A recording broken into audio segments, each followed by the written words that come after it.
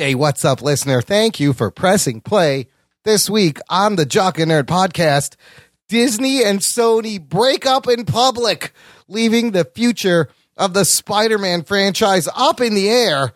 A new Matrix movie is announced, and Kevin Smith is bringing a new He-Man animated series to Netflix. Wowie zowie! Plus, we got another Patreon-sponsored retro movie review as we discuss the cult fantasy classic Willow from 1988. Matt Monaghan! All that and a whole bunch more in this edition of the Jock and Nerd Weekly for August 22nd, 2019. Hey, what's up? It's Taylor Gray, the voice of Ezra Bridger on Star Wars Rebels, and you're listening to the Jock and Nerd podcast. Check. Check one. All right. This is for all you fans out there. Let's give it up. We jockin', we nerdin'. We funny, disturbing. We jockin', we nerdin'. We spoiler alert. Oh yeah. We jockin', we nerdin'. We funny, disturbing. Oh yeah. We jockin', we nerdin'. We spoiler alert. You know what's up. Jockin'. That's right, listener. We're jocking, we're nerding. What's up? Thanks for joining us. Welcome to the Jock and Nerd podcast, where we give you. It's not that point yet, Anthony. Damn it. I have to explain what the Jock and Nerd podcast is, and it's where we give you comic book and superhero TV movie news, reviews, and whatever we choose. Cue it. Jock and Nerd. Boing. That's the boing. My name is Imran. My name is Anthony. He's the jock. He's the nerd. And over there in the corner is a dude that literally has to look up to Warwick Davis. It's everyone's favorite podcasting puppet. It's Rug Boy. What's up, Rugs? I need to find Allura Donna. Dada.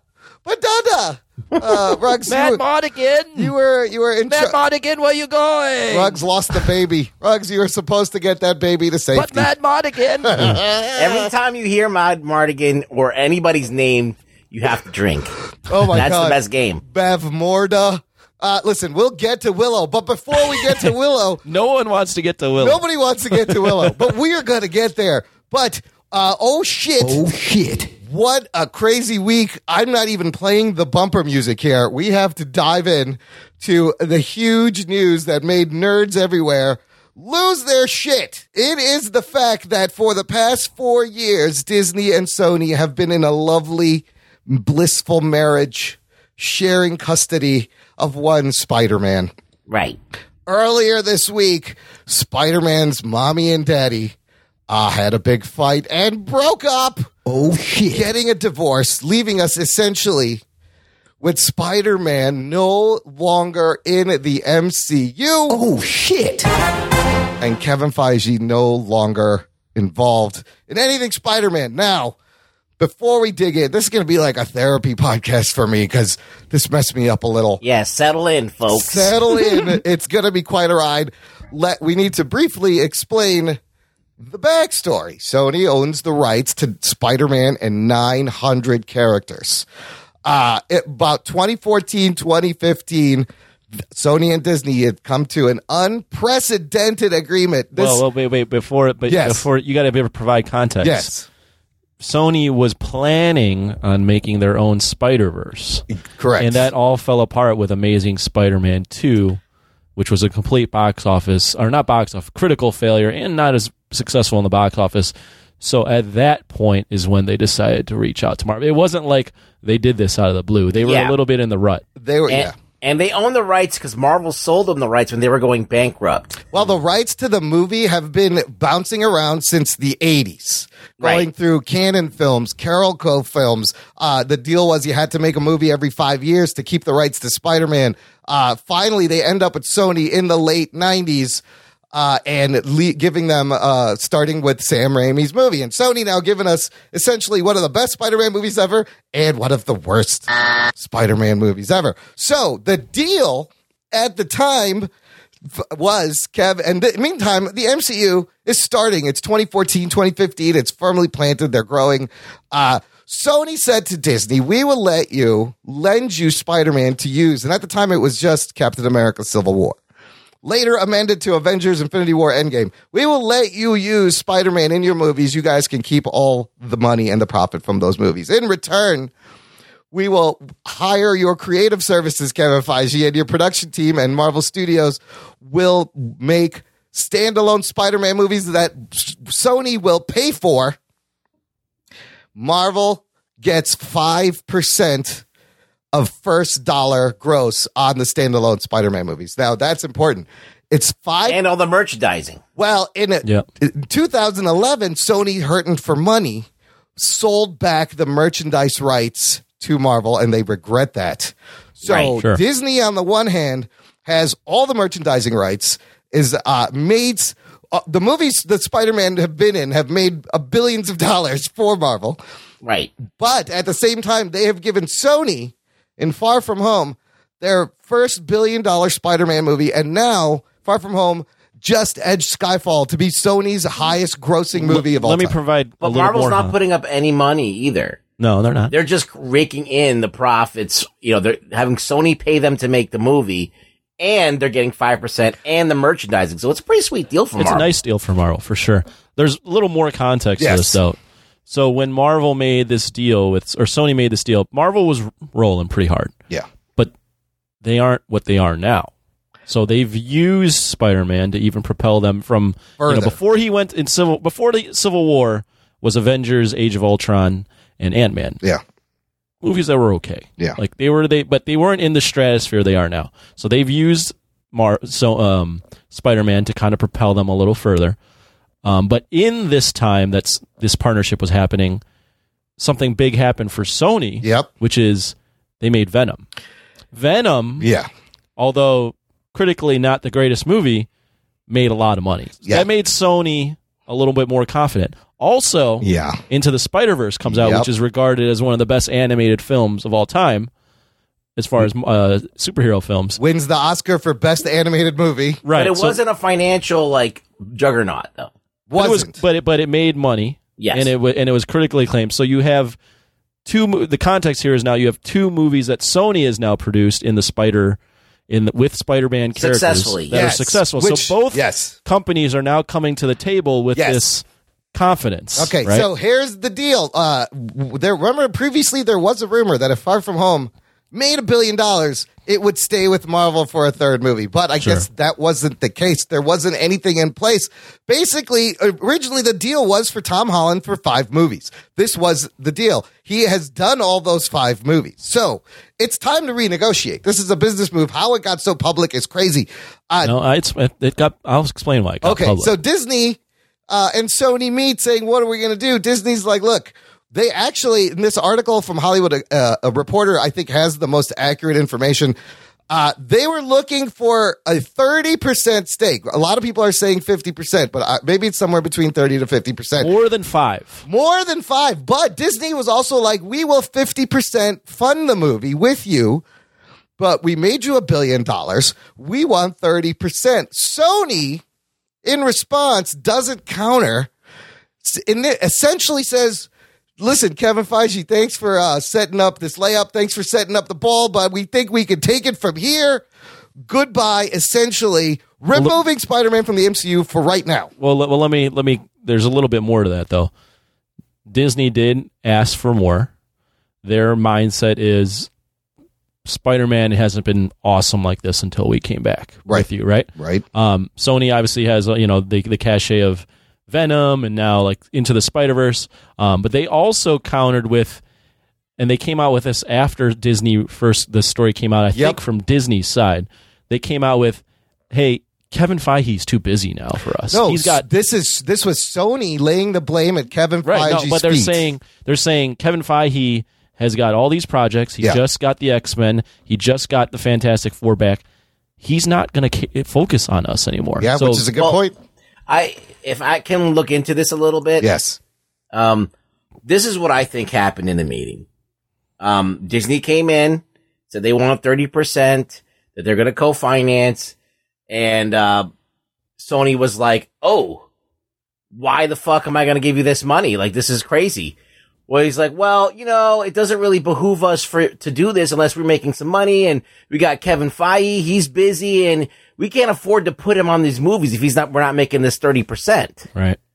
So Sony was basically kicking that out there to people, is that was their argument for asking for the $30 million. Kevin Feige's time has become a lot more valuable. Right. I would also add on, I think, Marvel's, you're absolutely right. I think they're like, dude, why are we loaning our best creative guy here? Yeah. Yeah. When we're only making 5%. So I think they did swing their dick and was like 50%, 30%, whatever the fucking number is. Right. Sony countered, we're like, nah, like, we're confident now. We want to include Venom. We want to do a bunch of things. We can build our own Spider-Verse now.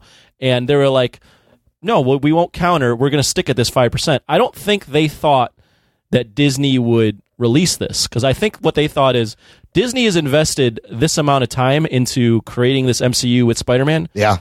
It would look really bad, or it would really fuck things up if Disney pulled Spider-Man from the MCU.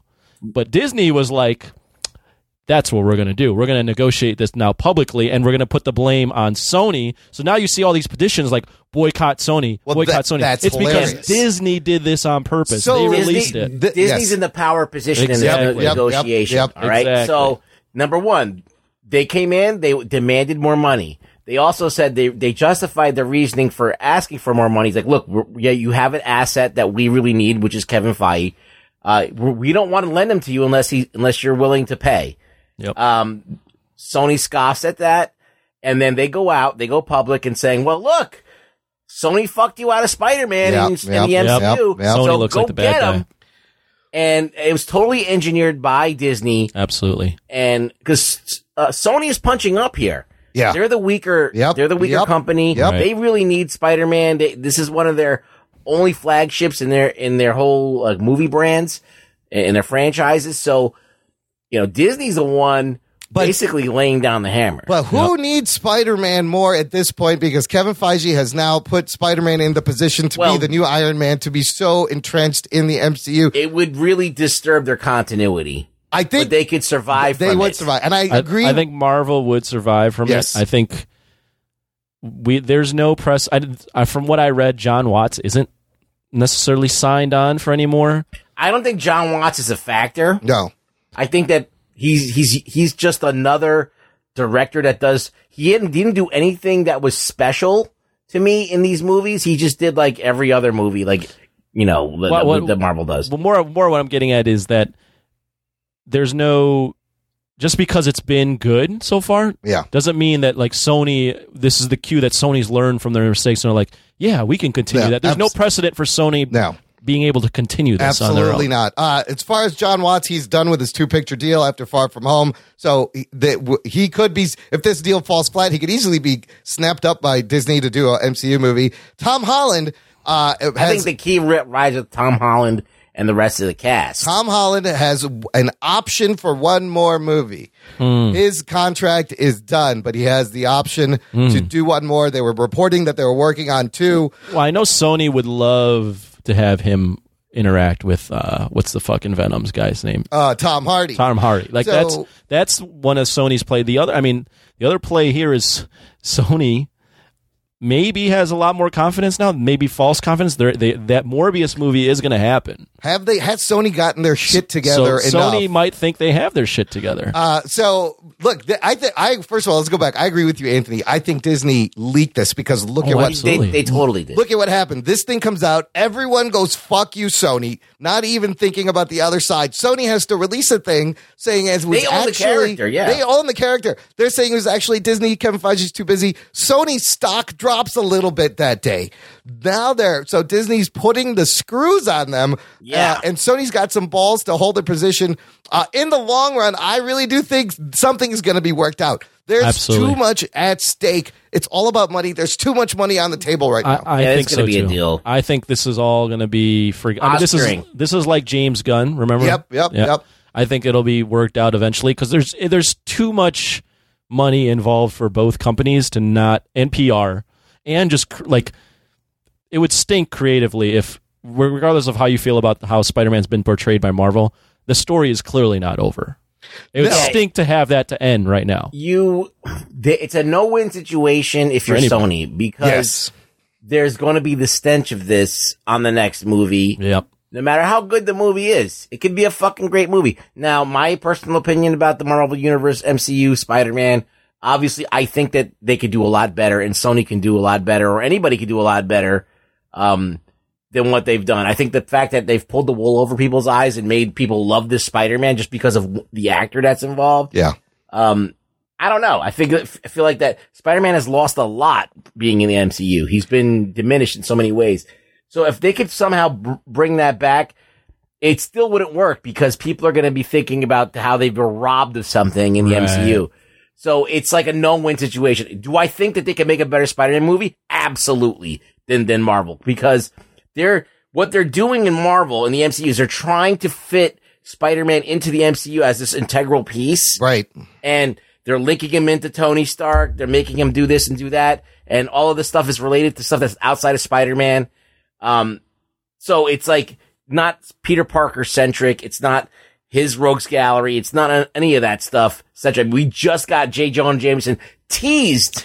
That's the thing, dude. The cliffhanger bombshells, the way they set up the end of Far From Home, it would be such a shame if there was no resolution. It'd be fucking actually, crazy. That cliffhanger actually kind of works in Sony's favor because that can be just a standalone Spider-Man story. Mm-hmm. So that would work if Sony wanted to just do this. The thing that's for me would be a shame. There's no winner in this for the fans, especially are the worst. Yep. But the thing that's a shame would be a shame for me is if this ends up being a breakup. Sure, Sony can make better Spider-Man films. I agree that there could be better Spider-Man films, but to not have the option of Spider-Man appearing in other MCU films and not interacting with the Marvel characters that have been in the comics for years is a shame. Yeah, no one's going to be able to get over that. Right. And anecdotally, again, when I watched Avengers Endgame, Infinity War, Civil War, my theater every time Spider-Man came on was going nuts. When Civil War, when he comes in, Infinity War, when he dies, Endgame, when he reappears, the crowd loves Spider-Man. The people like Spider-Man with these other characters. Now, the solo films could use work, but when he's with the other characters in these ensemble films, people go nuts. I mean, I'm so torn. It's like you have... the whole play set and you have one figure missing. Right. So it's just like you're going to feel a loss that he's not in the MCU. I mean, and literally it would be the one character Marvel does not get back. The thing is this has always been kind of kind of an arranged marriage. Yeah, we knew this was going to come to a this renegotiation was always, point. Because this is remember inevitable. Coming up to this, there would always be these things like, oh yeah, like Venom could cross over with Spider-Man, and then they'd interview Feige and be like, no, Venom's not in this universe. Like, Sony on its own still has aspirations to make its own Spider-Verse. Oh, they're going to make it. But the thing is like, they want to make their own films. Kevin Feige can't produce all the Spider-Verse films. Yeah. He can't produce Venom, and like he's got his own universe, like X-Men, all that stuff. So this was always going to come to a head eventually is, hey, we want to do our own thing. We would love to have you a part of MCU. And Kevin Feige and MCU and Disney being like, this is only one guy. He's not making fucking Venom and Morbius films. God damn it. We don't care about that. Well, they're saturating the market with Spider-Man stuff now. They are a little bit, which is sad to see. They're overdoing it, and it's going to blow up in their face. It is one guy, but it's the one guy who made him the most this money. was always going to come to a head, though, eventually. Oh, absolutely. This is what I think that this posturing is going to boil down to. All right? There's either going to be a counter offer and a deal made, okay, or this is the big long play. This is the Hail Mary pass that Marvel buys back Spider-Man, or they buy for like Sony. $1 billion. They give him like $6 billion. The thing is, like, they've made Spider-Man more. Like, if that was the case, they've made Spider-Man more expensive to buy back.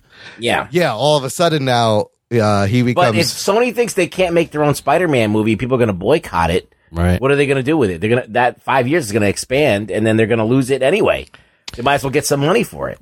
I think the other thing, though, is are we kind of overlooking the casual fan? Does the casual fan know? Would they know that this happened?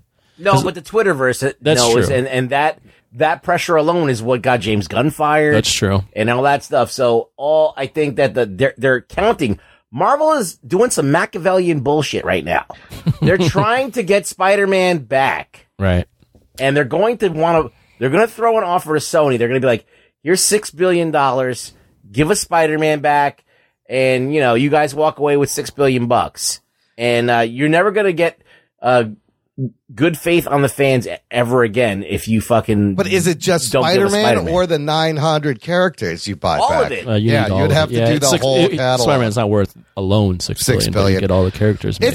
It's so crazy how the tables have turned. When the deal started, Sony needed Disney to help them, and now Venom really helped them. Sony. It emboldened them. And Feige did consult on that. Didn't get a producer's credit. Didn't want it. But now Disney needs Sony to play ball. Well, no one in the MCU is looking at that Venom film like, yeah, we want to tie that in. Right. No one they don't want that.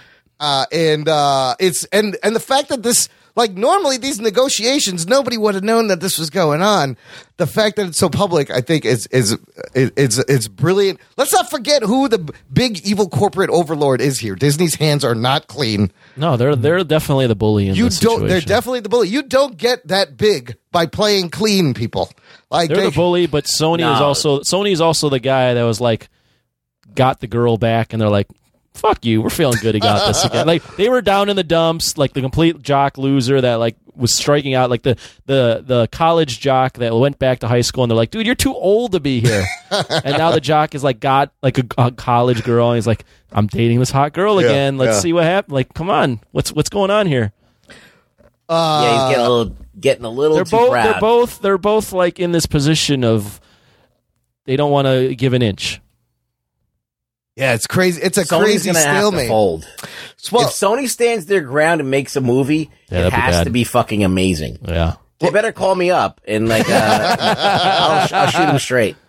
I mean, I've been going back and forth all week.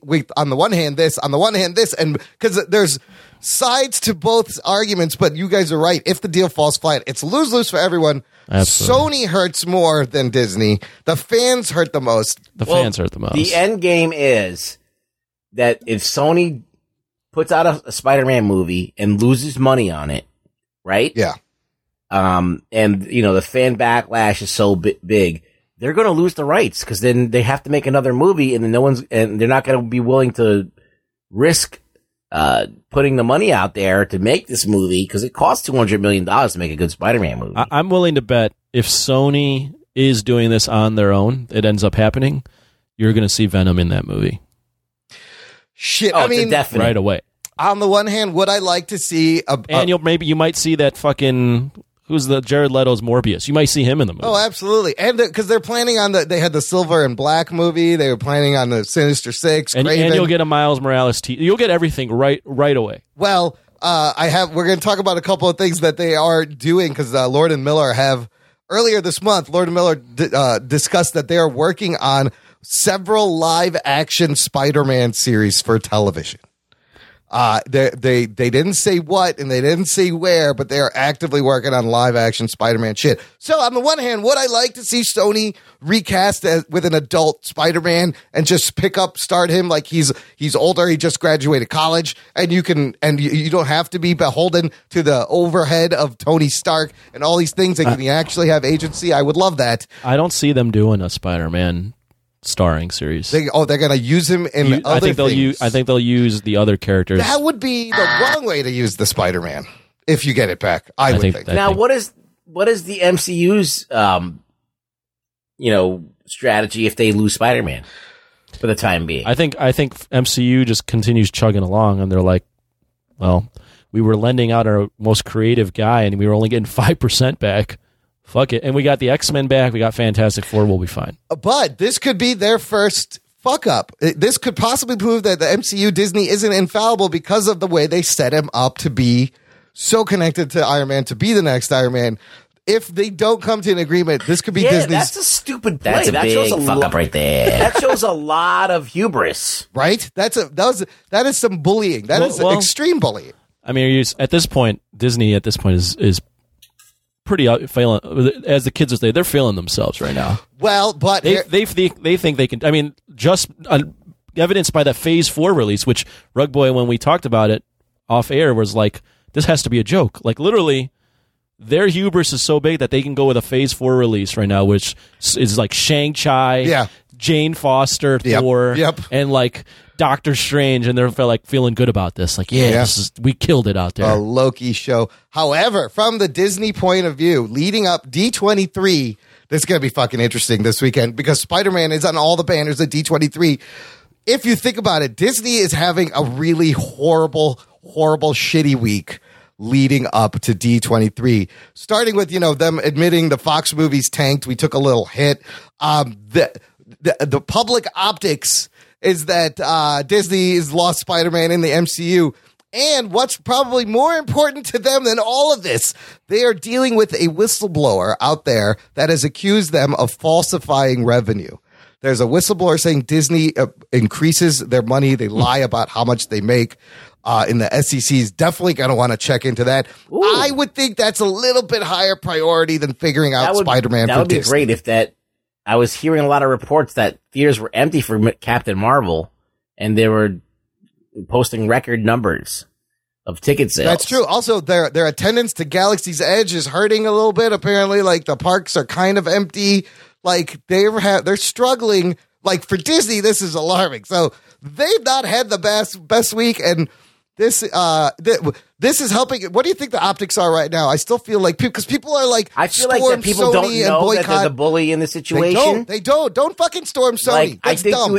I think you have the fact that there's a petition to storm Sony is proof that people on Twitter, they don't fucking know shit. They're fucking stupid, half of them. But Disney has had everyone drink the fucking Kool-Aid, and there's a lot of Kool-Aid drinking going on. They are evil geniuses at PR. The PR is looking way better for worse for Sony. I don't think the optics on Disney don't look for me don't. No, look bad you think at all. people? No. Yeah, I think they've made the optics look bad on Sony and all that other stuff you mentioned. Yeah.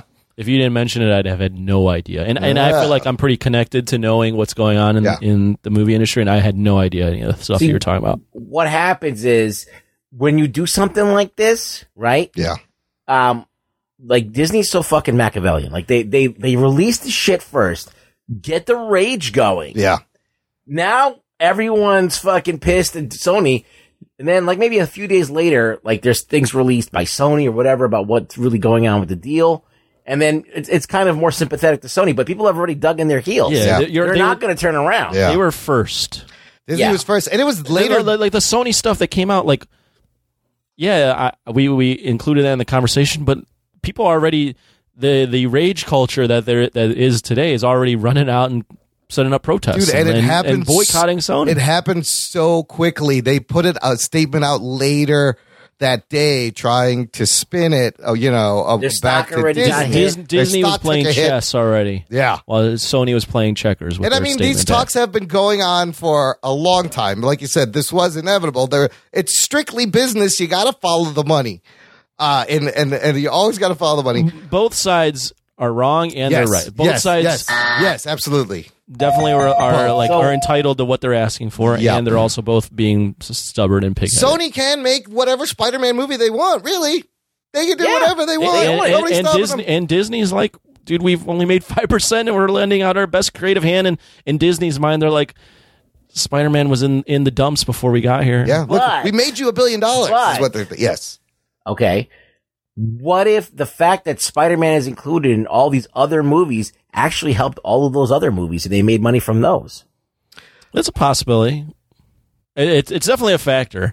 I think Civil War, a lot of people were like running to see that because they were going to see the new Spider-Man. Fuck yeah. That was a huge part. I think Marvel's also probably like that boosted us for sure, but now all these other characters that people went and ran to see Spider-Man for, these people love all these other characters. Well, they built the universe. They've got the rub from Spider-Man They as well. built the universe on Robert Downey Jr. Iron Man, and that is the through line. That is what makes all the decisions. So Spider-Man's really kind of like a side ensemble character in the MCU at this point. And like you said, Ruggs, they've used Miles Morales' shit and mixed it in with him. And I have another thing that I just thought of. Yes, maybe.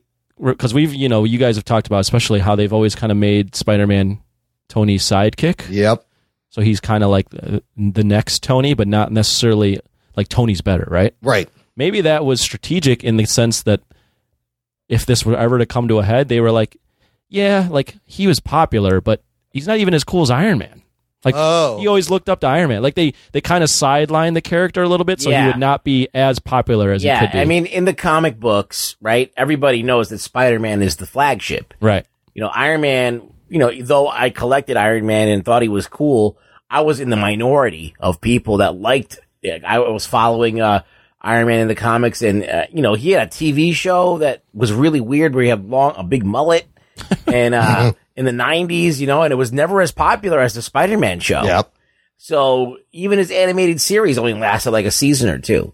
So, it's like the fact that Iron Man is the flagship character of the MCU and Spider-Man is like second or third or fourth banana. Yeah. That's insulting in a lot of ways. Like Peter Parker and Spider-Man, they have the history, they have all of these accolades, and Marvel did this out of need. They needed to use Tony because they didn't have Spider-Man. Right. But I'm just thinking like evil plan. Yeah. If this ever were to come to a head, they were like, well, we didn't make him all that popular, or we didn't make him that strong in this universe. Yeah. It was done on purpose. That absolutely. They diminished the importance of Spider-Man. And on both sides, the MCU can easily continue without Spider-Man. No problem the way they have it set up. And Spider-Man on Sony's side can easily, he has so many characters and villains, you could easily have his own universe continue on Sony's side. The question then is, what is the quality going to be? Right. And, they, like I said, they've made the best and worst. For Disney, movie. We have this storyline and we're not going to see it through. For Sony, it's, can you really do it on your own? Like those are the questions on both sides. I think that it's easy to do on your own. It really is. I just think that they've been so desperate to try. Like, okay, so they had Sam Raimi. He was doing okay. He did good. He did really all right. Spider-Man 2 shows you that he could actually do a really great Spider-Man movie. He was very beholden to the comics and the feel of the comics and all that stuff. Then Marvel started doing this MCU thing, and Sony was like, let's do an MCU. We're going to do Sinister Six. We're going to introduce like this whole thing and maybe do all the Spider characters and all this other stuff, like get Silk in there, blah, blah, blah. And it didn't work out. They blew it on that. They failed miserably on trying to build that universe. Because what happened is the minute they put Spider-Man's parents in there and all this other bullshit, people are like, no, we don't want to know about fuck up right there. Yeah. I got to play that again because that's great. Yeah. So maybe they learned their lesson. Maybe like we should just stick to what Spider-Man is. They bought Insomniac Games, who made the best Spider-Man game ever. Yes. They could easily extrapolate. Now that they own it, they can extrapolate that story and make it into a movie. So Sony is buying video game developers now, and this is also to counter Microsoft, who is going around buying video game developers as well. Sony announced their purchase of Insomniac, which is crazy. And they are re-releasing Far From Home for Labor Day with 4 additional minutes of footage. Geek boner. And I already talked about Lord and Miller developing live-action Spider-Man. So there is going to be a lot of Spider-Man movies and TV coming. It may be too much. This is what I would do. It's going to get oversaturated. If I was Sony, yeah, I would say I would give the finger to Marvel. Yeah. All right. I would give Tom Holland like a ridiculous amount of money that he can't say no to come into the movie. Right? So you got Tom Holland, you got your Spider-Man, the people that everybody likes. Most people who don't go on Twitter won't know the difference, right? So they're going to go see the Spider-Man movie. You use it. You could do a story about like collapsing realities like you did Into the Spider-Verse where they're all different Spider-Men. Yeah. You can bring in Andrew Garfield, Tobey Maguire, use all that nostalgia and then collapse the reality. So all of a sudden the Avengers are gone and only the reality is like this amalgam of all the old so you have J. Jonah Jameson from the original Spider-Man movie. You still got J.K. Simmons. You got J.K. Simmons. You got maybe aspects of the Amazing Spider-Man movie or something like that. And then you collapse all the realities, and then you keep going with Tom Holland. And there Here's you go. the problem with the Tom Holland. Well, first of all, how much would it confuse people if you recast fucking Spider-Man again. Recasting would be the worst That possible would be the worst. situation. They could dig in and give Tom Holland. He's not going to say no to money. Well, in this article, it says some fans have already noticed that Tom Holland appears to have unfollowed Sony on Instagram. Oh, shit. He's probably gonna want to be loyal to Marvel Studios. I don't know if he'd say no to money. He's also 21 years old. Yeah. I mean, I was an idiot when I was 21. If they offer him a shitload of money, he'll take it. But I'm still an idiot, actually. if they don't use him, you can't really recast Tom Holland in the MCU, can you? Recasting would be the worst thing that Sony could do. At this point, you gotta go with the Tom Holland. Director can be whoever. But Director doesn't matter as much. You got to have Tom Holland. He can quit. He can retire for the rest. You can get it. They could pay if he paid him something like $15 million or $20 million. He would do it. Also, there's no way he's going to say no to that. Jeremy Renner He's set for also life. calling out Sony, give Spider-Man back, blah, blah, blah. And in a case of the pot calling the kettle black, Stan Lee's daughter, JC Lee, sides with Sony. Oh, shit. Her quote is... I don't care about her opinion at all. Exactly. But here, look what she says. She goes, when my father died, no one from Marvel or Disney reached out to me. She said, in the end, no one could have treated my father worse than Marvel and Disney's executive. Oh, no one? Really? Really no one, JC Lee? From what I fucking heard about what you've done? So she's got to clear up her name before she has comments on how people treated her father. Absolutely. And they've, MCU has done tributes to Stan Lee. They probably haven't been great to him. No, I mean, no, but especially in the past, before all these movies came out. But the daughter, get the fuck out of here. The daughter is the worst piece of shit you're gonna find. Yeah. So holy shit, it's just crazy, and the fact that it's so public is crazy.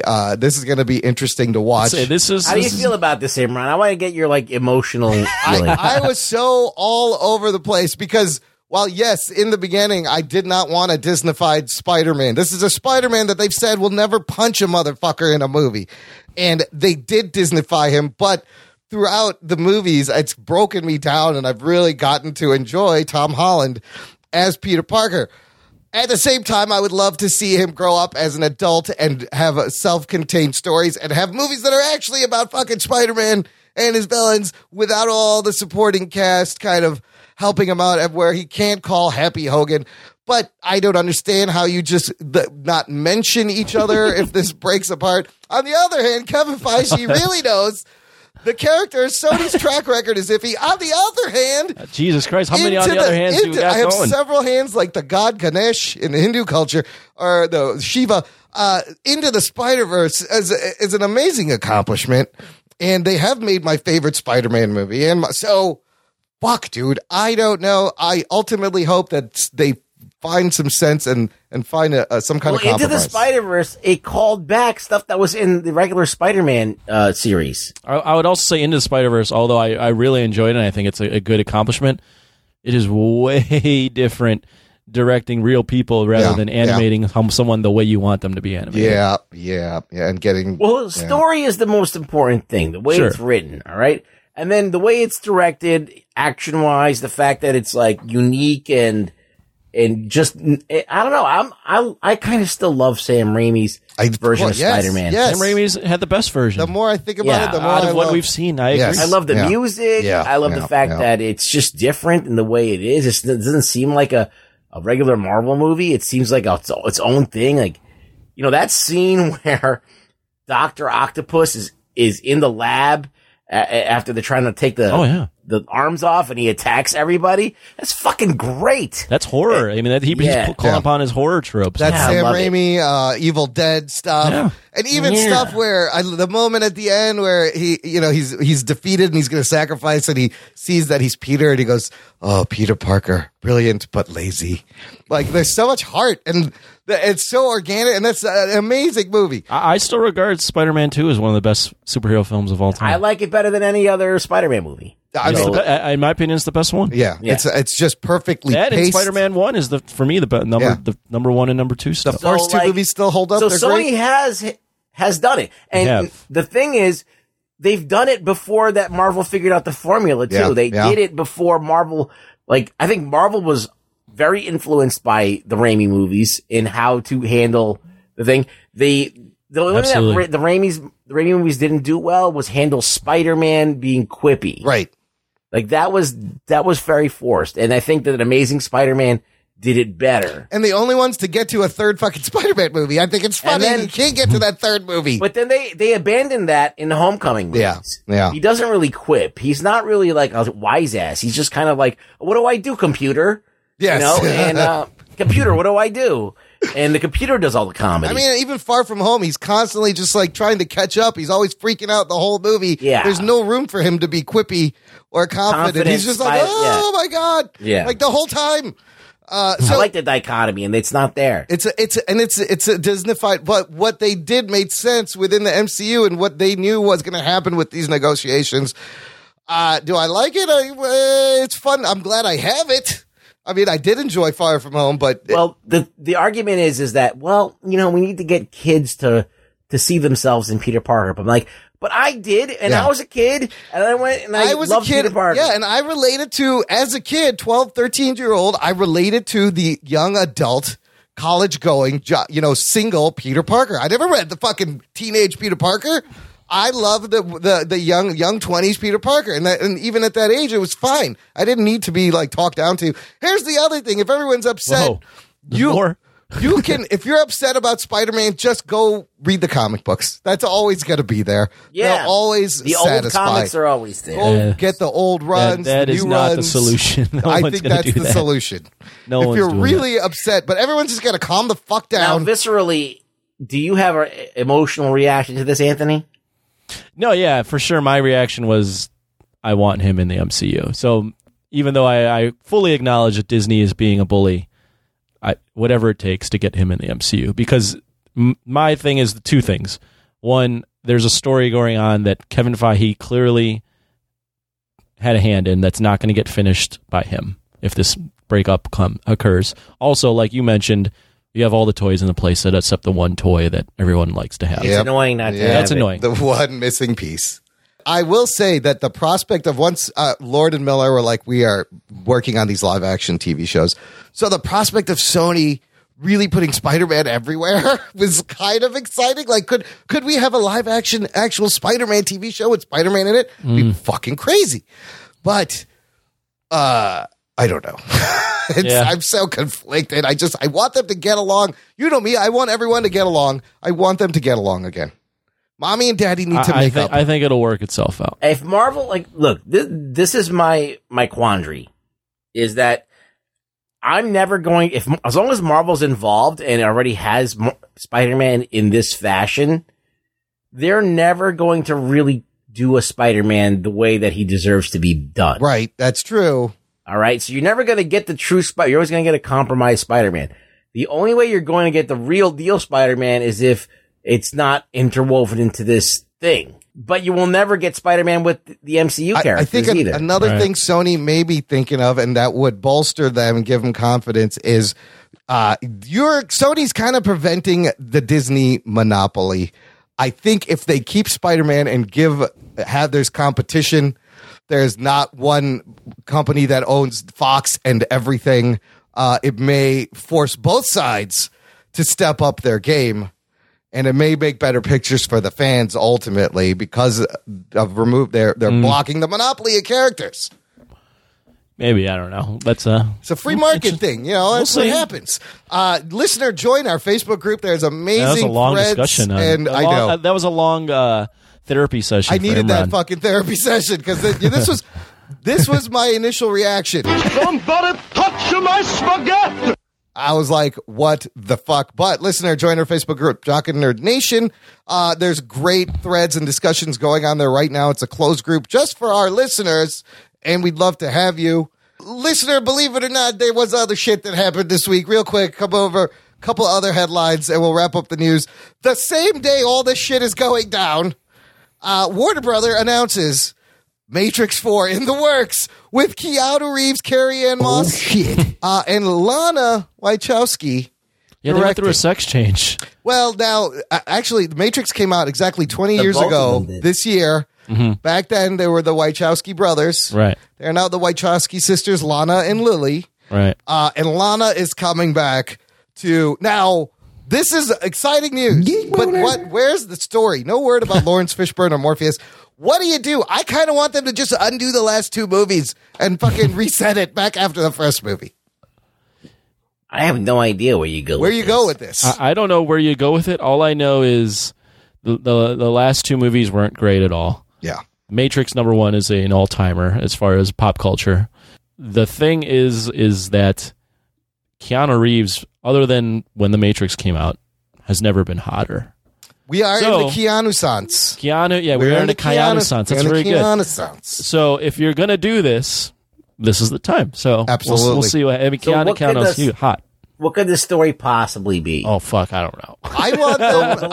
The last that we left, the Matrix was done, right? It was destroyed. It was over. Trinity was dead. Yeah. Right? Neo and Agent What's-His-Face fought in the air like Superman. And then Neo gave himself into the Matrix where he brought peace between man and machine. And everyone was just living in the caves in Zion or whatever, right? Right. So there's no more Matrix. So there'd have to be a new Matrix. No, right? there's man and machine, they work together instead of fighting each other. So then there's no reason for the machines to put the people into the Matrix. Yeah, there's no reason for the Matrix anymore. My favorite thing about the Matrix is that you're in this reality and you could do whatever you want because there is no spoon. That's what I want. I wanted them to go back and explore other situations in the reality of the fake reality in the Matrix. I didn't really care about what would you do with the story at this point? I don't know. That's the thing. And now he's older, so you have to deal with Neo as. Does Neo? I don't know. I don't know what do you do? Maybe he's tasked with creating a new Matrix, and he creates Trinity as like she's not real. Oh, there's a note here. Variety has shared an update which claims that the script calls for a younger version of Morpheus to be cast, which obviously points to some time travel elements. Does he go back in time to something? I got an idea. Yeah. To flip it on its head. You do it where Keanu's as old as he is. Yeah. You start off and the Matrix is back. Yeah. And you don't understand why. Yeah. And you have a new character. You have all these new characters that are like figuring out like, what the fuck we learned about as parent, like we learned about from our parents that this was not a thing. And now we wake up and we're in the Matrix. And then what you realize by the end of it is that Keanu is now the bad guy. And he redistributed the Matrix because he's like, this whole people and working together with the machines thing. This is bullshit. I realize now that the Matrix was always supposed to be what it was supposed to be. So you flip it on its head and you make Keanu the creator of the Matrix. I think that would be kind of cool to see Keanu. Yeah, he becomes the architect. He becomes the architect. He's this old jaded guy that was like, yeah, we live together in harmony, and you know what? That fucking didn't work. And I created the Matrix. I know how to beat it, so I created a better version of it that no one can fucking beat. And he's like a god in there. And he's Mr. Smith, basically. Wow. Look at Anthony. Pitch that to them. The architect said that the Matrix has happened already like 5 or 6 times. Okay, so that could easily be because you got to flip. Like that's the thing that worked for Terminator 2, right? Yep. You flipped it. Yep. You made the bad guy the good guy. Yep. That's how you refresh a lot of things. Is you flip it. That's a good point, and that was a huge... You turn the thing... If you keep doing the same thing, it'll be fun for nostalgia, but that wears out, right? Look at Jurassic World. Yeah. Okay, Jurassic World, we got it. Yeah. And then the next one, we still keep going with that story. We're like, this is kind of played out. We don't want to hear this anymore. Like, let's do something different. I mean, how do you take a sci-fi classic that was a breakthrough special effects that blew everyone's mind? You look at what James Cameron did with T2 and Aliens, and you flip the things. Where did they go wrong with the Matrix, the second one? What do you think was the thing that really fucking made everybody hate it? I mean, I think they just focused too much on like the Agent Smith thing and the people living in the caves. For me, it was just more of the same of the first one. Just like everything was elevated. Like, let's just do more of the Matrix, but add all these like superfluous stuff that no one cared about. For me, I think that the end of the first Matrix, all right, was such a great ending. Yeah. Fantastic. Right? So he gets on the phone and he dials into everybody and says, look, I'm Neo. Yeah. We can do whatever we fucking want. This thing is fake. And let's all wake up and fucking fuck these robots up. And the next movie should have been The Revolution.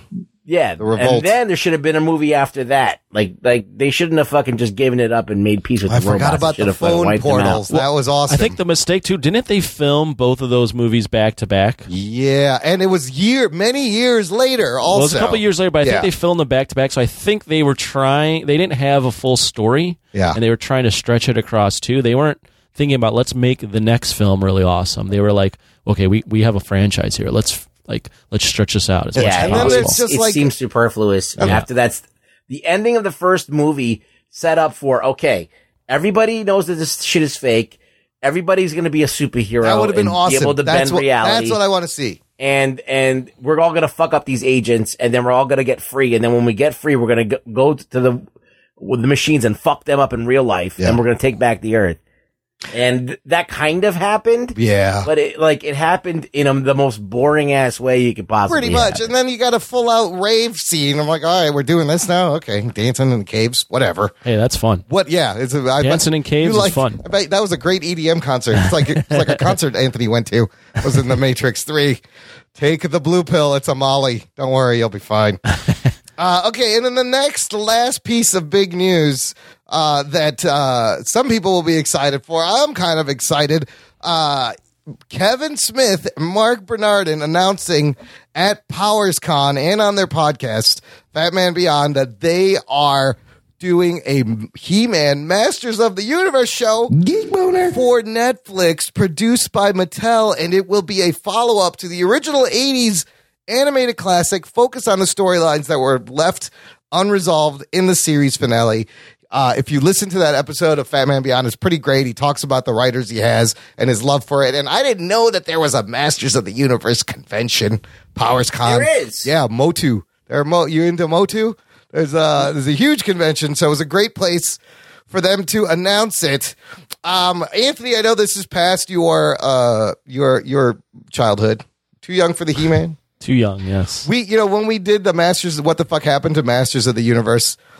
I went back and I watched some of the original He-Man. And I think Tchaikovsky made a good point in the Facebook group. Like, this is great. I love it. Bring it back. But if you look at the source material, it's not very good.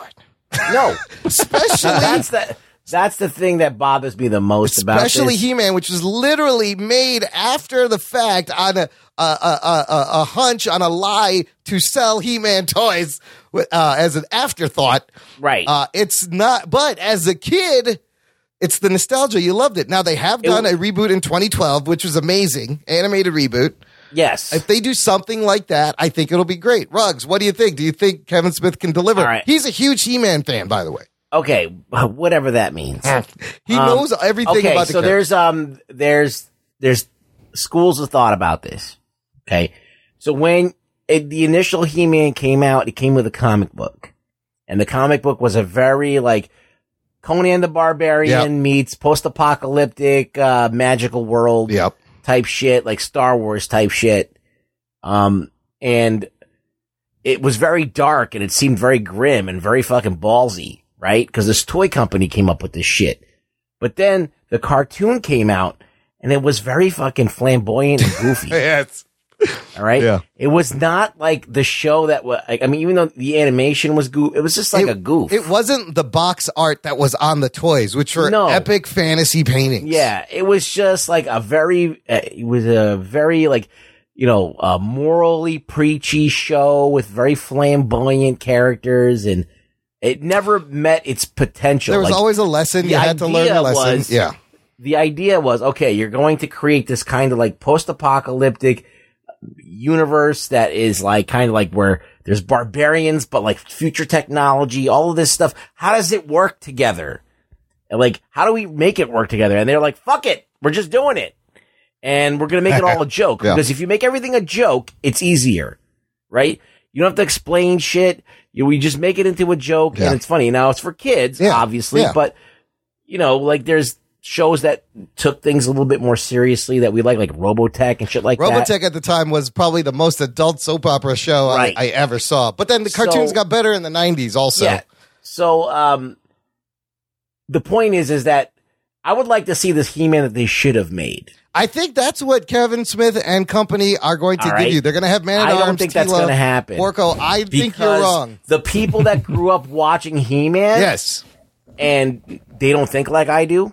I think I feel like I'm a very unique way of thinking. I think the general fan is going to want a silly version of He-Man. You don't think they want a serious fantasy, lots of action? No, because they did that and nobody watched it. I know, and it was so good. And it was really good. So here, let me talk about the creative team. Did you watch Castlevania on Netflix, Ruggs? Yes. Was the animation good?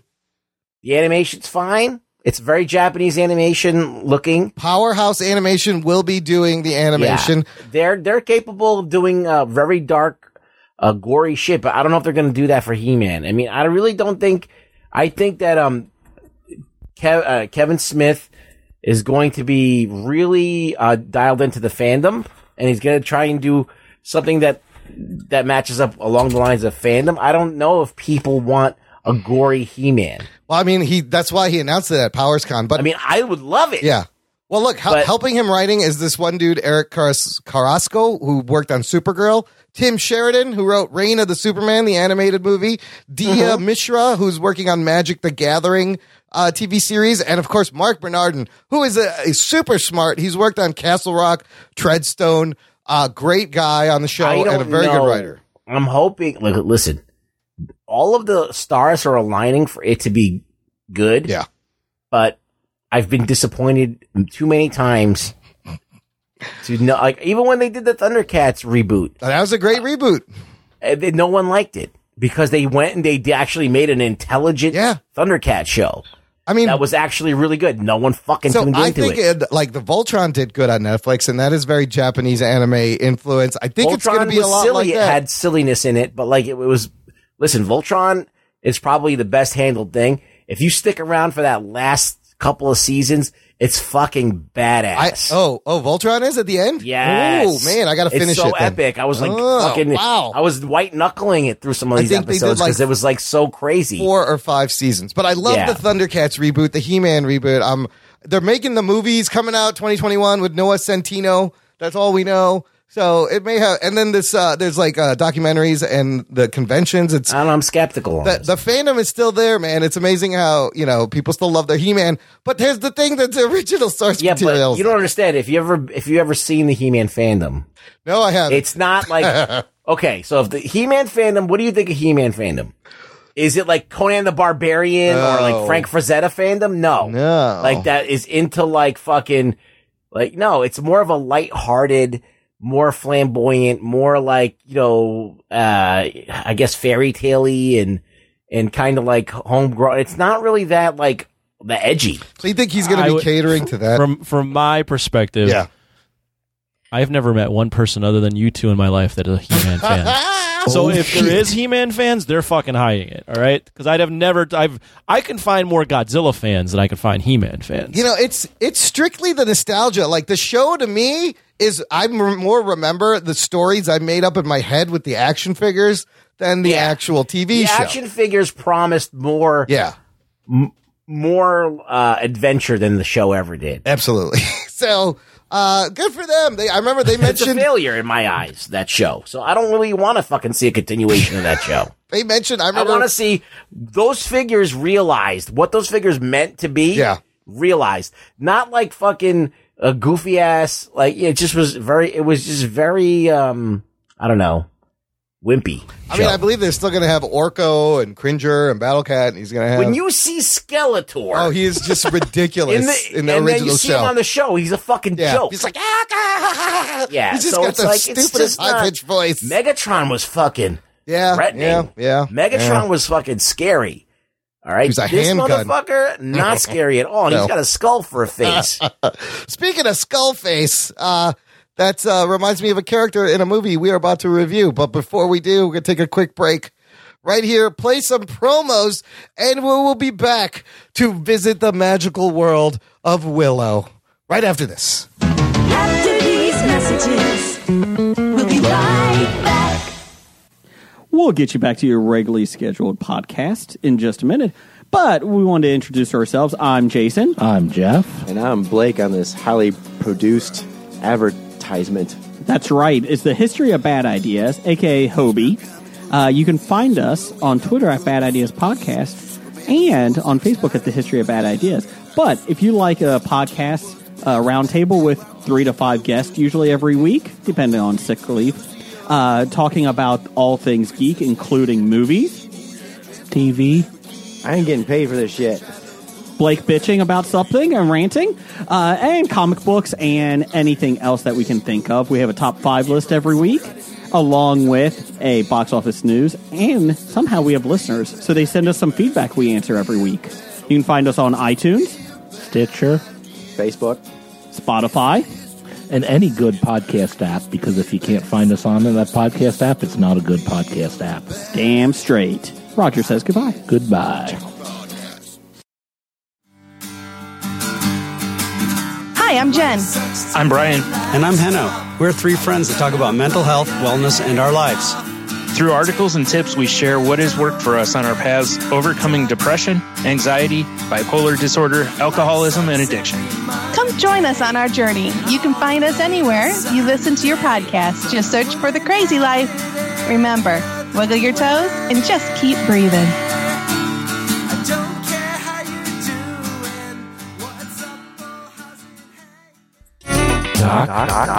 And Listener, if you enjoy the show, if you've been enjoying the show, there is more show to be had. That's right. Jock and Nerd. Join our fan club. Visit jockandnerd.com/Patreon. And you can join our exclusive Patreon community. You get access to an exclusive podcast feed that has all the shows come out early. This show, the spin-off show, bonus content, post shows, movie reviews, instant reactions, lots of fun stuff. Imrad Modigan. If you pay us $10 a month, if you support the show, pledge $10 a month or more, you get to pick a movie and force us to watch it and review it. And we've had some great ones in the past that have backfired on me. The last 2 have not been great ones. Not been great ones. Power Rangers, the movie, and Mortal Kombat Annihilation. And now we are going to flip the script and make Anthony suffer a little bit. I was dreading watching this. Real quick, Ray O'Neill, Ralph Bravo have not sent their movie picks in yet. Please send what movie you want for your patronage. Do we still have other movies? We have about 5 left. Okay. Oh, so shit. 7 with those 2. We still have, like, there's 4 and then, like, a bonus one. But, yeah, we're getting through them, though. We are getting through them.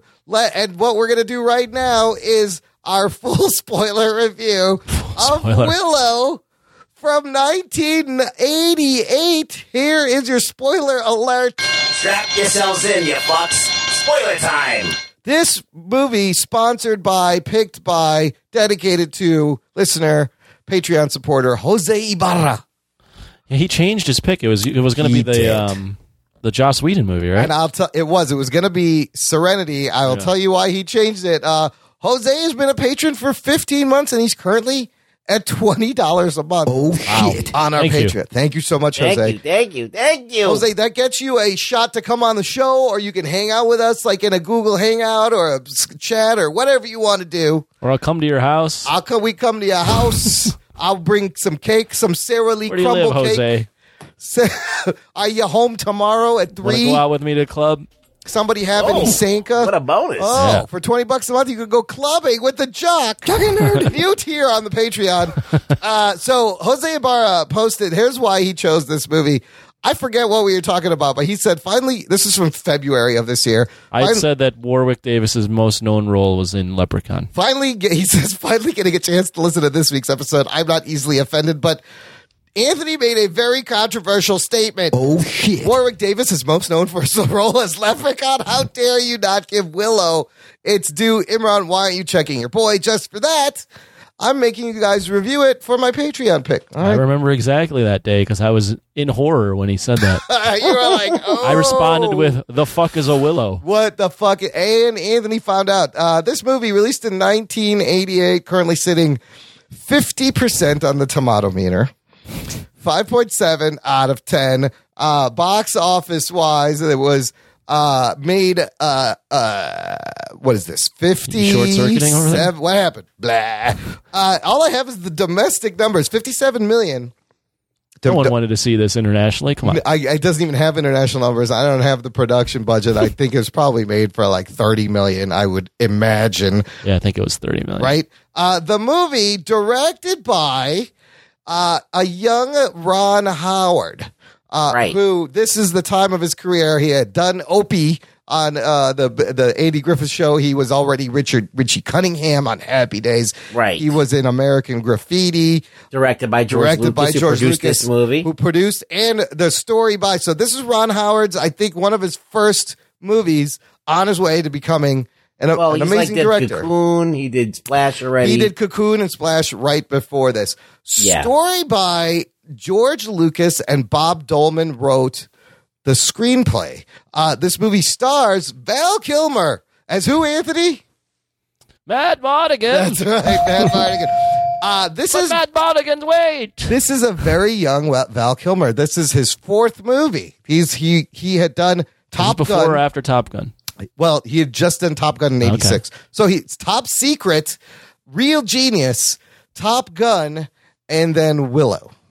Yeah, so this is his first action movie. This is his first action fantasy adventure movie, and also starring Joanne Whaley as Sorsha, and of course Warwick Davis as the titular character, Willow Ufgood. This is now Warwick Davis was Wicket from Return of the Jedi. Yes, and this is the first time Warwick is in a movie not wearing a costume.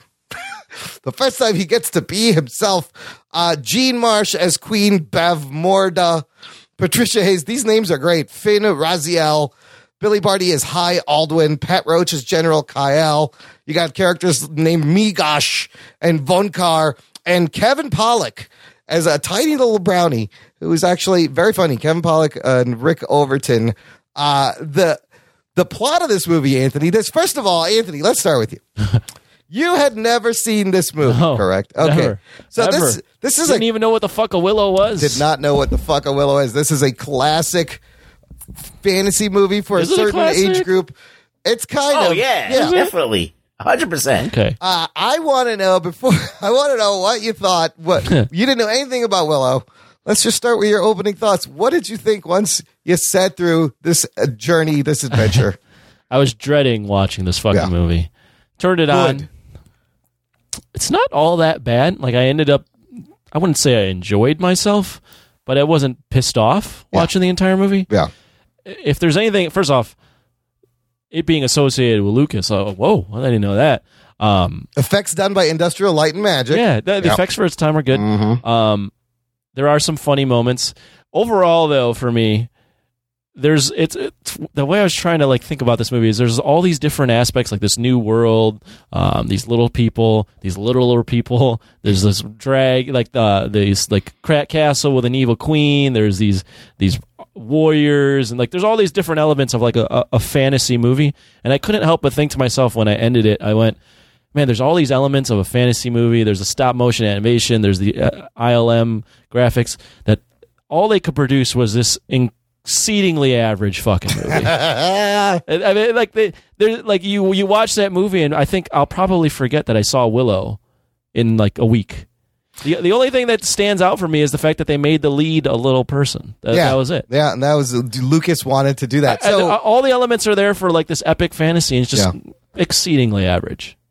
Well, fantasy wasn't in at this point. People were not watching fantasy movies, but they threw all of the money that they had at these movies, at these fantasy movies. They may use the top-notch special effects for their time. Now, I mean, in a post Game of Thrones world, in a post, Lord of the Rings, this seems like cookie cutter, very average shit, like Anthony was saying.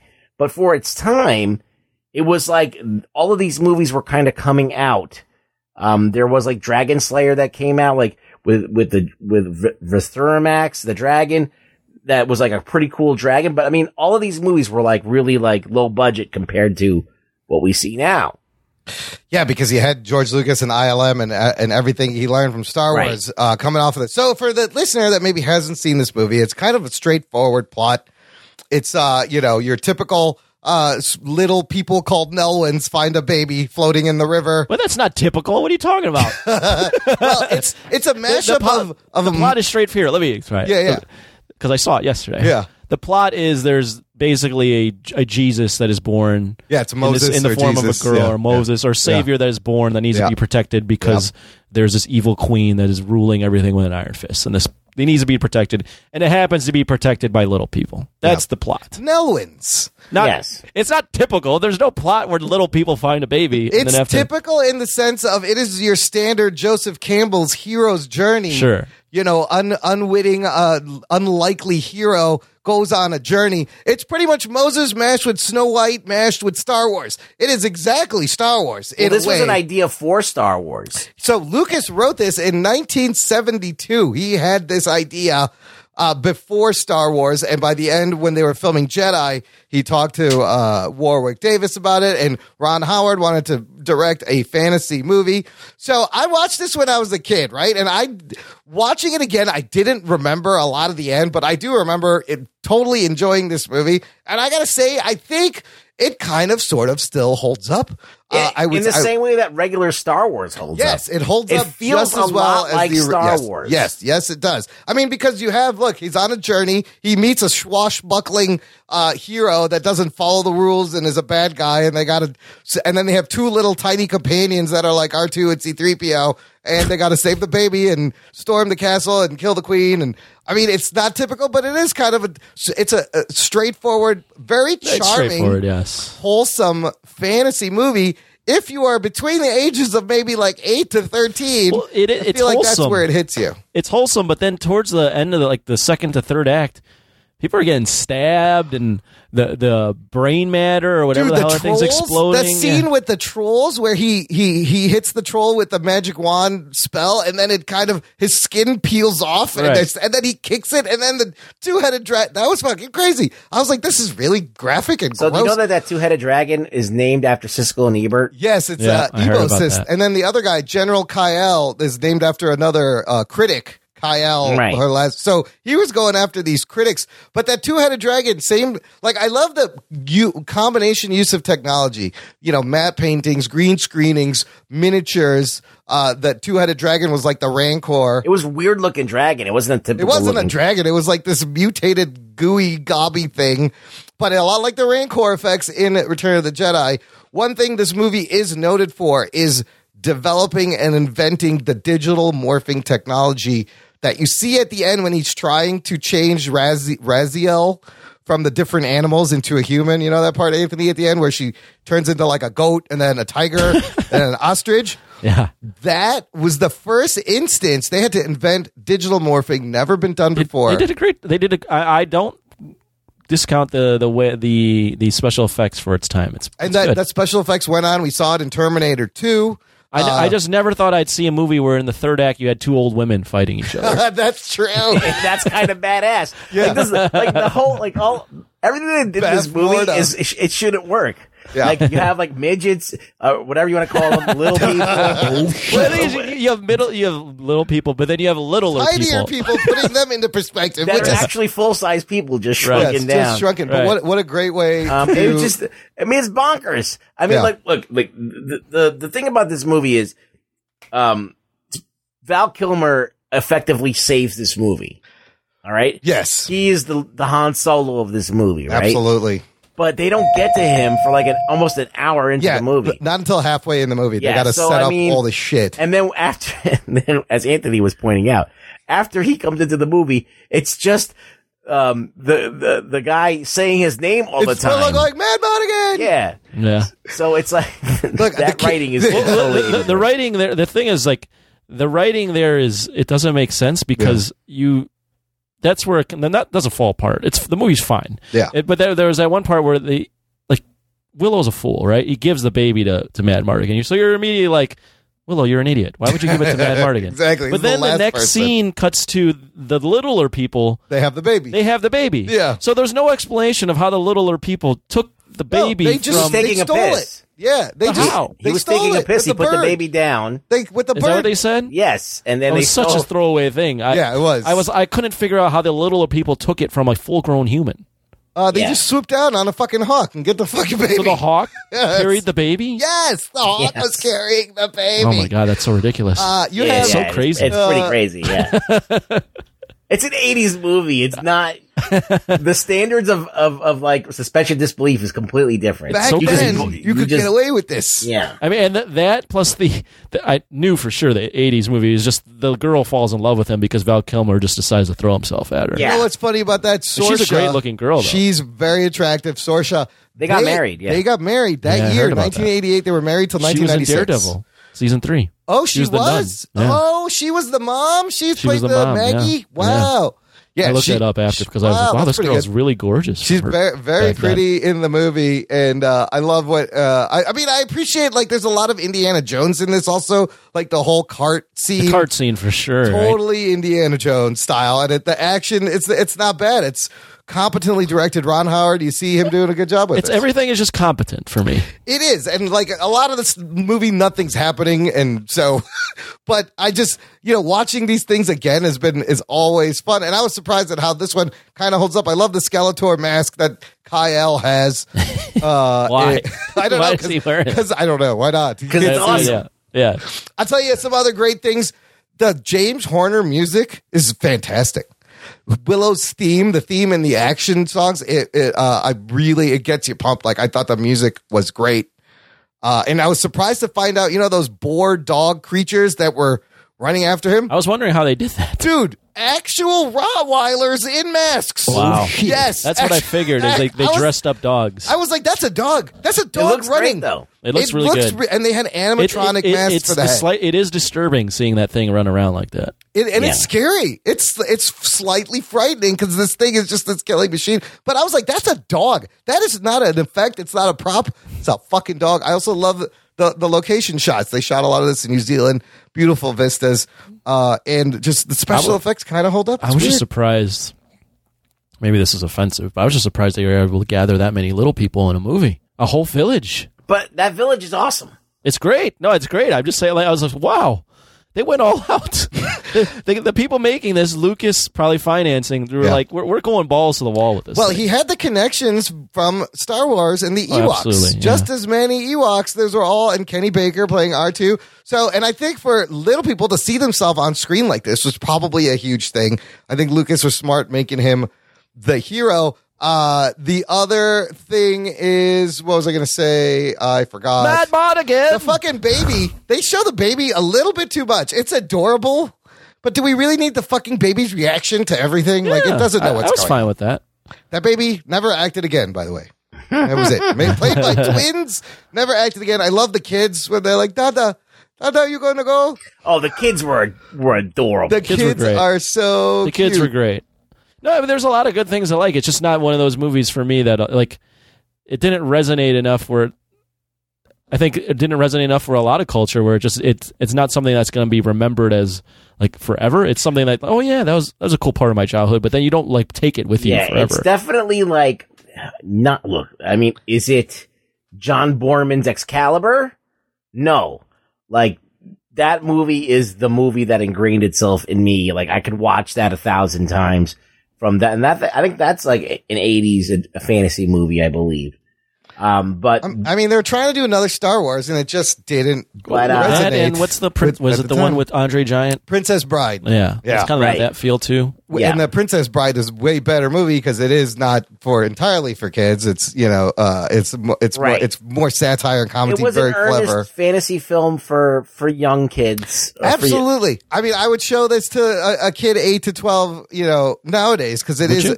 Yeah, it's a charming. I think they got to know about the Willow. There's no boobs in it, right? There's no boobs. There's no swearing. There's some violence in there. Yeah, there is. But there is violence, but we saw that violence. He's stabbing the fuck out of people. When we were kids, we saw all the shit. We came off fine. Yeah, it's fine. Exactly. There's no big deal. I don't know. I mean, as a film, nostalgically, I did enjoy watching it. I was actually surprised at how good looking it is. Right. Of a Me film. too. Me too. I was surprised at how they did create this kind of believable little person, village, and some of the sets looked pretty legit. Some of them didn't. Yeah. They were some of them were better than others. Some of the effects with the brownies was a little bit sketchy here and there. But then the brownies, the little people. The little tiny people. You could I think see, it was the best that they could do at that time. At the time, the compositing, and then it would cut to like a live shot with giant things. Look, they're making a movie with a guy who's not your typical leading man. All right, they got Val Kilmer in the movie, who kind of saves the movie, but he only comes in halfway through. I don't know. It's a very risky movie. But it went on actually to spawn a bunch of board games, books, early video games. Like there was a Willow video game. That everyone loved. It was kind of popular. What did they call the little people? Were called what? Pecks? The Nelwins. Well, Peck was derogatory. Okay, so they're Nelwins, and then humans were the Daikinis. The Daikini was the human race, and the baby was Daikini. Well, I think they're all human. It's just they're not human. It's instead of saying there's no human. It's Daikini and Elwin. But you got trolls. You got fucking crazy creatures. Yeah, and what are those creatures in the troll? The trolls are the black. They're trolls. Okay. The other thing I think going against this movie is the names just are not as good as like Star Wars names. Like they don't roll off the tongue. They don't stick as outside of Mad Mardigan and Willow. You have Burgle Cut. Remember Burgle Cut? He was the fat leader of the little people. He was like the asshole guy. He was the asshole guy to Willow the whole time. Yeah. And then like there's Meegosh was his buddy. I don't think it's the names or whatever. Bavmorda. The thing for me that doesn't resonate enough is the fact that the villain, who's Morta, there's not she's evil. But you really don't get a sense for her character or why she's really evil. They didn't develop characters like that back she's then. The Snow White evil queen. But if you look back at Star Wars, and granted it had 3 films, you got to know Vader and his motivations and all that shit.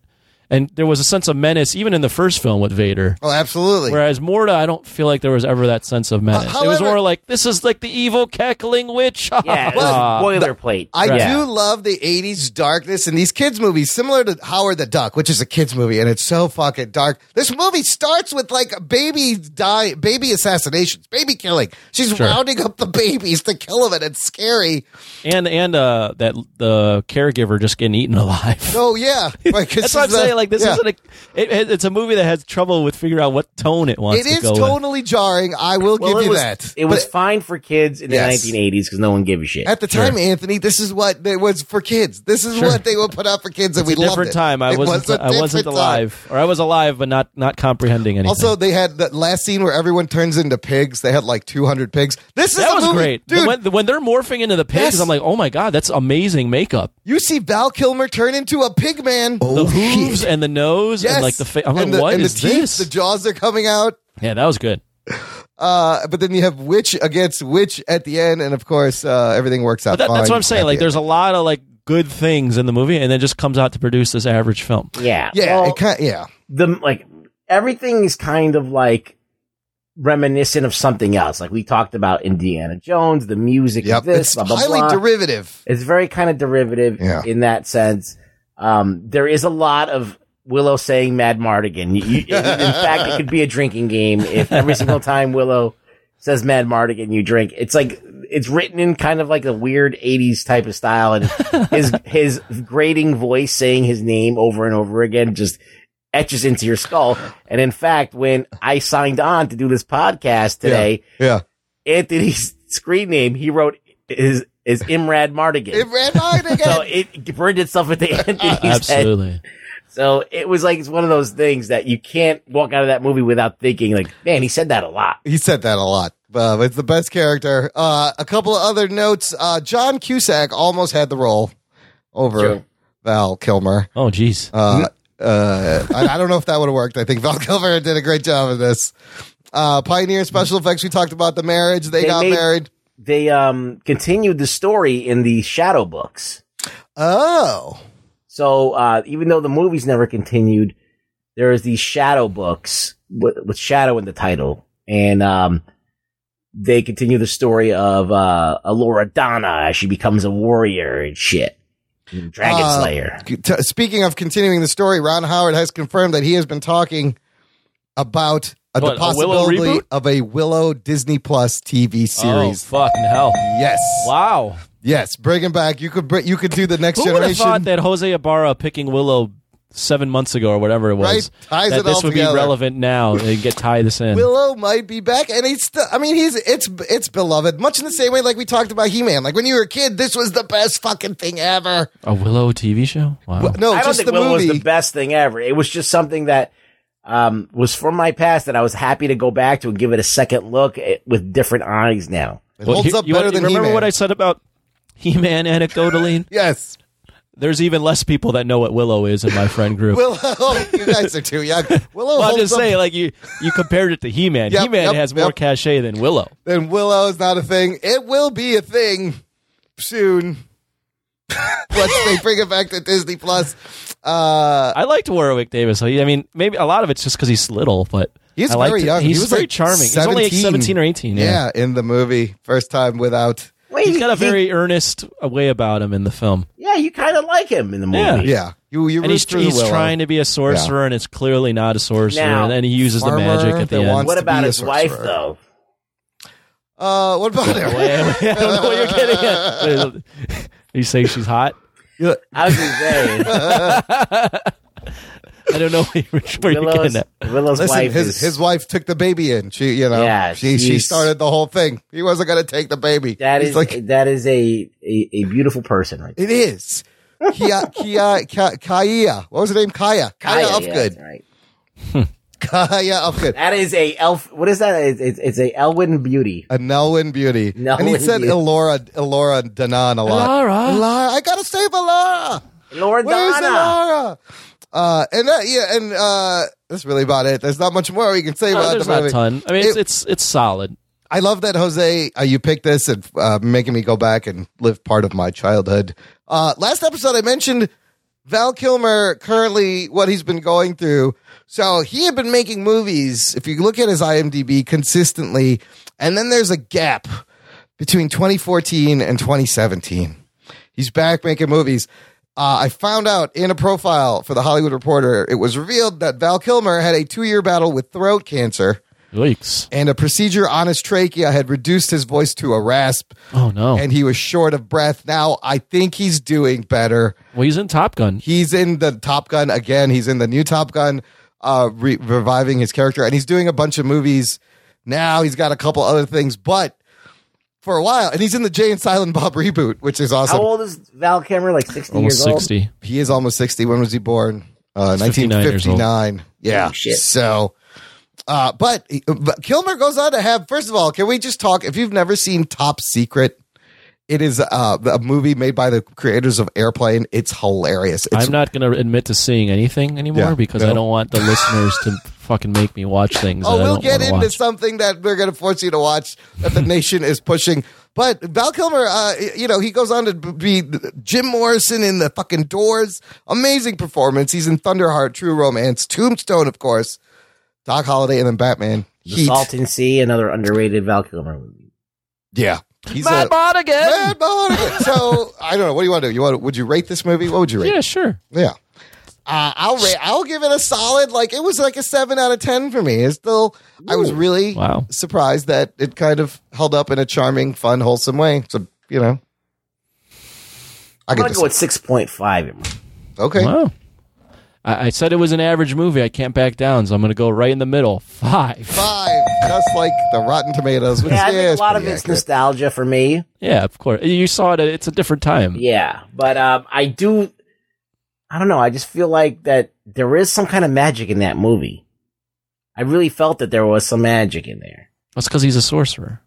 Well, I mean, it was I'm movie talking magic, about Rugs. the other kind of the intangibles. The There intangible was a things. little bit. It could have been cultivated to be It was more. it wasn't to but the level It that, wasn't to its full like potential. Indiana Jones Right, has, or right. something like that. But it had there was something to it. I think to me, it's like young Lucas, young Ron Howard. Yep. Like trying to make a go at this movie that's really like, no one wants to watch this movie. It's a movie about little people. I always appreciate the movies that people don't know that pushed computer technology and movie making processes forward, like this with the morphing. You wouldn't have the Michael Jackson black or white video where their faces were Well, morphing. I don't know. It was just very unlikely film to be made, and I'm glad. It did win me over when I watched it as a kid. Yeah. So I think it had some kind of magic to it. So I want to acknowledge see that. the inspiration, of Star Wars It is and a flawed stuff. film, by all means. It's totally all over the place. He could have not said Mad Mardigan about like 11 times, and it would have been a better film. But It was ridiculous then. It was ridiculous now. I love Kevin Pollak as the brownie, where he's like, "Your mother's a lizard." Like he's throwing out these one-liners. Like, the real fun. little people. Yeah, what are they called? Brownies. They were brownies. I was laughing at right, and the voice they give him is. It's like, oh my gosh, this is great. They just yell at each other. There's a lot of enjoyable moments. I will agree. I wasn't mad watching it. Again, as a kid, when you watched this, you had a great time. You had a great time. I'm sure the experience is way different as an adult versus as a kid. Yeah, absolutely. And looking back on it, I'm like, whoa. But I still think that this film has got a little bit of magic to it. Is it a perfect film? No. Is it like it could have been written better? Absolutely. But I think that there is something to it. There's something there that's kind of, it does need a better pacing. Yeah, it kind of drags. Sometimes it drags in the beginning really bad. Yeah, I agree. It doesn't need to be. And the 2 end hours. the end just rushes to a halt. Yeah. So they needed to kind of figure out the pacing a little better, but I think, nonetheless, it's still kind of charming. Thank you, Jose Ibarra, for your support for this movie pick. And now you have schooled Anthony on the Warwick Davis. I know what the fuck a Willow is. We now know. He now knows what the fuck a Willow is. All right, let's get to some news from the nation. It's time for news from the nation. It's time for news from the nation.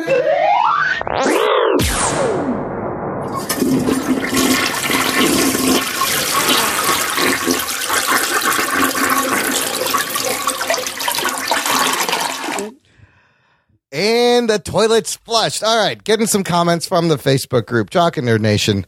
RE, episode 288, our Mortal Kombat Annihilation review, which was another Patreon pick. Lisa Morrison commented, "I'm pretty pissed at this week's show. Halfway through your review, Steve turned to me and said, I think I need to see this now. If I end up having to watch Mortal Kombat Annihilation, I'm canceling my Patreon support." Oh, shit. And then this was followed by screenshots of Steve Morrison downloading the movie, and then screenshots of the opening of the movie, and Lisa Morrison going, "This is horrible."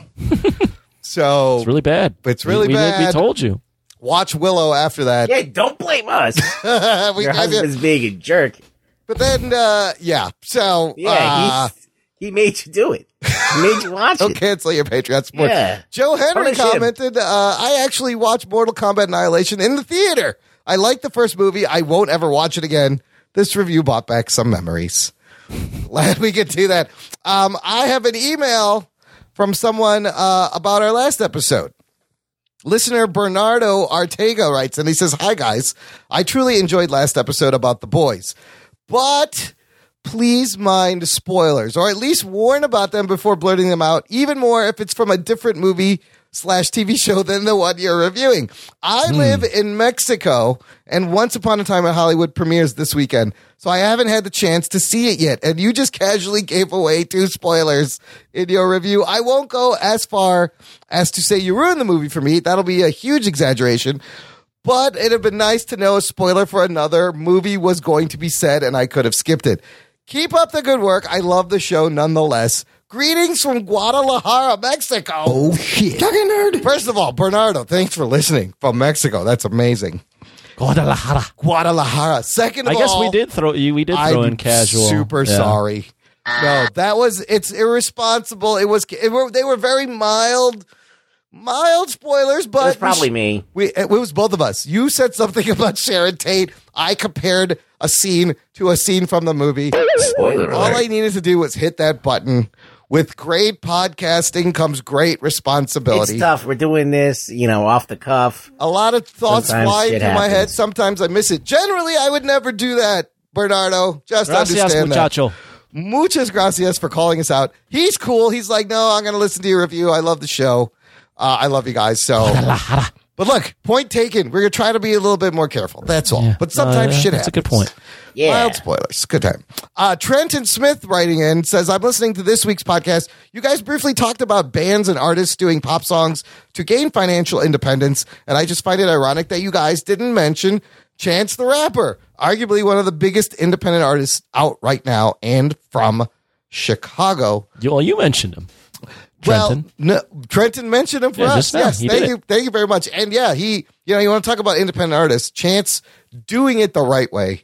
Putting out mixtapes, putting on his own music. The first guy to win Grammys, releasing his music streaming only. Oh shit, that's amazing. That's bucking the model. I will say, we talked about it prior to the show. There's the prevalence of a lot of shitty rappers. Yes, but it is It's easier now than ever. There's artists that get discovered off of just SoundCloud. SoundCloud, absolutely. We were talking about a shitty artist. Yeah. Lil Pump, he is discovered off of SoundCloud. Because you can put out your mixtapes there. You can put out all your remixes and someone will find you. So we're talking about rappers real quick. This week I finally got a chance to turn Anthony on to Lil Dicky. Talking nerd. One of my favorite. I was very high watching him. And we watched the video Too High, and you could relate. But if you haven't checked out Lil Dicky, check out all professional rappers. Save that money. I'm 4 years late. Lil Dicky. Yes. Yeah, I turned you on to Lil Dicky. Anthony, yes, Rug Boy turned me on, and I fucking love Lil Dicky. And then in return, Anthony, I love when we do this. You turn me on to a new rapper that's actually really good, and it's a guy I heard once, but I got into him more.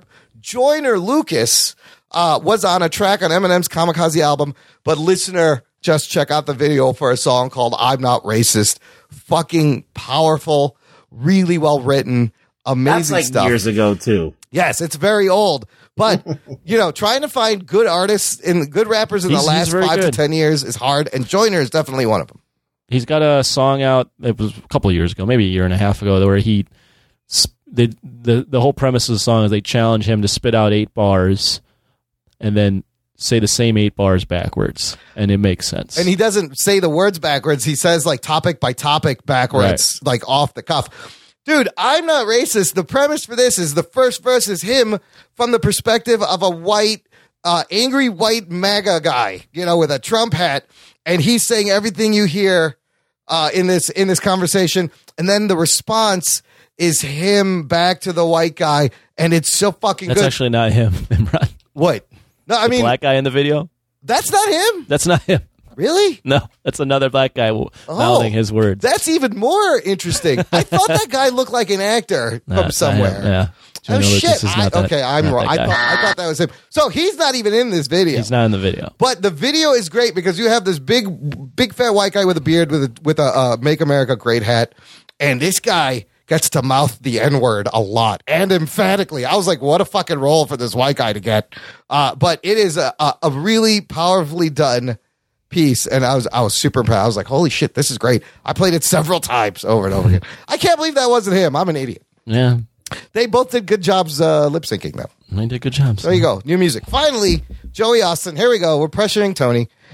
Sorry to put you on blast, my buddy, but Anthony, have you watched True Romance yet? Yes. My fat ass is doing CrossFit. The least you could do is watch that movie. LOL. Seriously, one of my top 5 movies. Joey, congratulations on the CrossFit, man. I hope you're enjoying it. That's awesome. And thank you for pushing Anthony to watch True Romance. One of the best movies ever, Anthony. Well, it's a silly movie, but yeah, you should definitely watch it. I'll have to watch it one day. It's a fucking bonkers ass silly movie, but I fucking love it. I would love to review this and discuss this movie on the show because it, like I said, it's one of my favorite movies and it's a fucking roller coaster ride from beginning to end. One of the best Quentin Tarantino scripts he ever wrote, written by Quentin Tarantino, directed by Tony Scott, starring everyone, Anthony. I see this. I'm looking James at the Wikipedia. Gandolfini, Dennis Hopper, Christian Slater, Patricia Arquette, what's his name? Kilmer. Val Kilmer is in there. Gary Oldman, Brad Commissioner Pitt, Gordon, Christopher Brad, Walken. yep. It is an amazing cast. Bronson Pinchot, Balky from Perfect Strangers. Music by Hans Zimmer. Wow. Yes, Hans Zimmer do it, and the music is great. The directing is great. It's a fucking great movie. So, You let me know when you watch it. When you want to watch it, we will review. You know how this works. You have to set a time where you're like, hey, we're reviewing this, and I'll watch it. All right, the next week there ain't shit to talk about. No, well, we got people paying us before we'll get through those. Unless somebody wants to sign up for $10 a month. The people that are donating that we need to get to first. We will get to them, but sign up. Force Anthony to watch True Romance. And then Anthony, shout out Voice from the Underground appearance. I was on Voice from the Underground. Yeah, it was a last minute thing. They had a guest drop out, and they hit me up on the bat phone, and I was there to save the show. Or maybe not. Even though this is what they think about you. Let me tell you about Tony, all right? Tony ruins lives. Even though that's from TJ. Yeah, it was an interesting show. We kind of went off the rails real quick. A lot of fun over there. What happened to the FVFU? They got some drama. Didn't they get... They got banned off Twitter. They got banned on Twitter for getting into a thing with Dana Loesch about guns.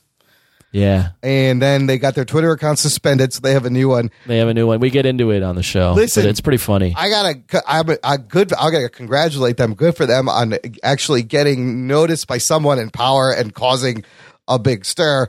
Let's not forget Facebook and Twitter. This is not free speech, people. You could say whatever you want, but it's a business. They will shut you down if they don't like it. Well, what did they say? I wish I knew what they said to get in trouble. They were going back and forth with one of Dana Loesch's supporters, and Dana Loesch's supporter was taking things out of context. You'd have to look at it, but the gist is they made a kind of not a joke, but just being satirical. Well, if you think this way, then you should go ahead and basically kill yourself or something like that. Which appeared to be a threat. So yeah, it appeared to be some sort of threat or some sort of. But the context of the conversation was lost. I got banned off Twitter for telling the same thing. The it's guy similar to what happened to you. Yep. Yeah, the guy who designed the new Thundercats. They should take the Sword of Omens and cut his head off. Very similar to what happened to you. So clearly Twitter draws the line at threats, but they don't really look at it. The context of the thing. Whether they're like, no, zero tolerance policy if you're threatening, even if you're threatening someone with a fake fictional fucking thing. But if I tell you to kill yourself and you don't want to, you're not going to do it. It's my right. I do what I do. He just told me to kill myself, so I guess I'm threatened. No, it's like, suck your own dick. No, I don't want to. Okay. I'm not that flexible. Yeah. I haven't removed a couple ribs like Marilyn Manson. Oh, yeah, that helps. It's just crazy. Look, just remember, this is a company. You're posting things. It's just ridiculous. Free, I learned my lesson. I'm not going to do that anymore, but I mean. Not to get into a whole Twitter thing, but the I wouldn't even call it a privilege. The responsibility of monitoring speech across thousands of languages is impossible. Yeah, it's got to be kind of hard. The lines? I'm not envious of anyone that has to monitor speech. Yeah. No, and I've heard someone from Twitter. I think they were on Reply All, or some podcast. They were talking about. Was it? Yeah, they came on there, Twitter right? Debate, yeah. They were talking about how they handle this stuff and how much stuff they have to go through, and they were like, "This is impossible. Like, how could you stop everything?" Especially when you incorporate other languays, the slang, and the meanings behind phrases in other languages. What's the worst thing you could probably say to somebody on Twitter and get away with it? And get away with it? And get away with it. You can call him a pedophile all day long, right? I don't even know. You accuse somebody of pedophilia, but that's libel or slander, or the one that's not printed. So I don't know. Yeah, but no, I see people. You see people tweeting some horrendous shit, and nothing happens to shit them. like that. Nothing happens to them. So I don't know. Where's the line? Anyways, that's the show. Ruggs, where can the listener find you? On Twitter, trying to get banned again. Protecting Voice from the Underground from a certain death. At Really Rug Boy. At least they let you come back. Yeah, it took me a week to come back. Just a week? I don't think they're getting theirs back. He made a new one. Check out the show notes for this episode, listener, jockandnerd.com/290. Links to everything we talk about, how to subscribe, how to support, how to get in touch so you never miss a show. Share the link. Spread the geekery. That is your mission always. Thank you for listening to the Jock and Nerd podcast. My name is Imran. My name's Anthony. He's the jock. He's the nerd. We'll peep you next time. My balls was hot. I love this movie. It's fucking awesome. awesome. Yeah, that's really good.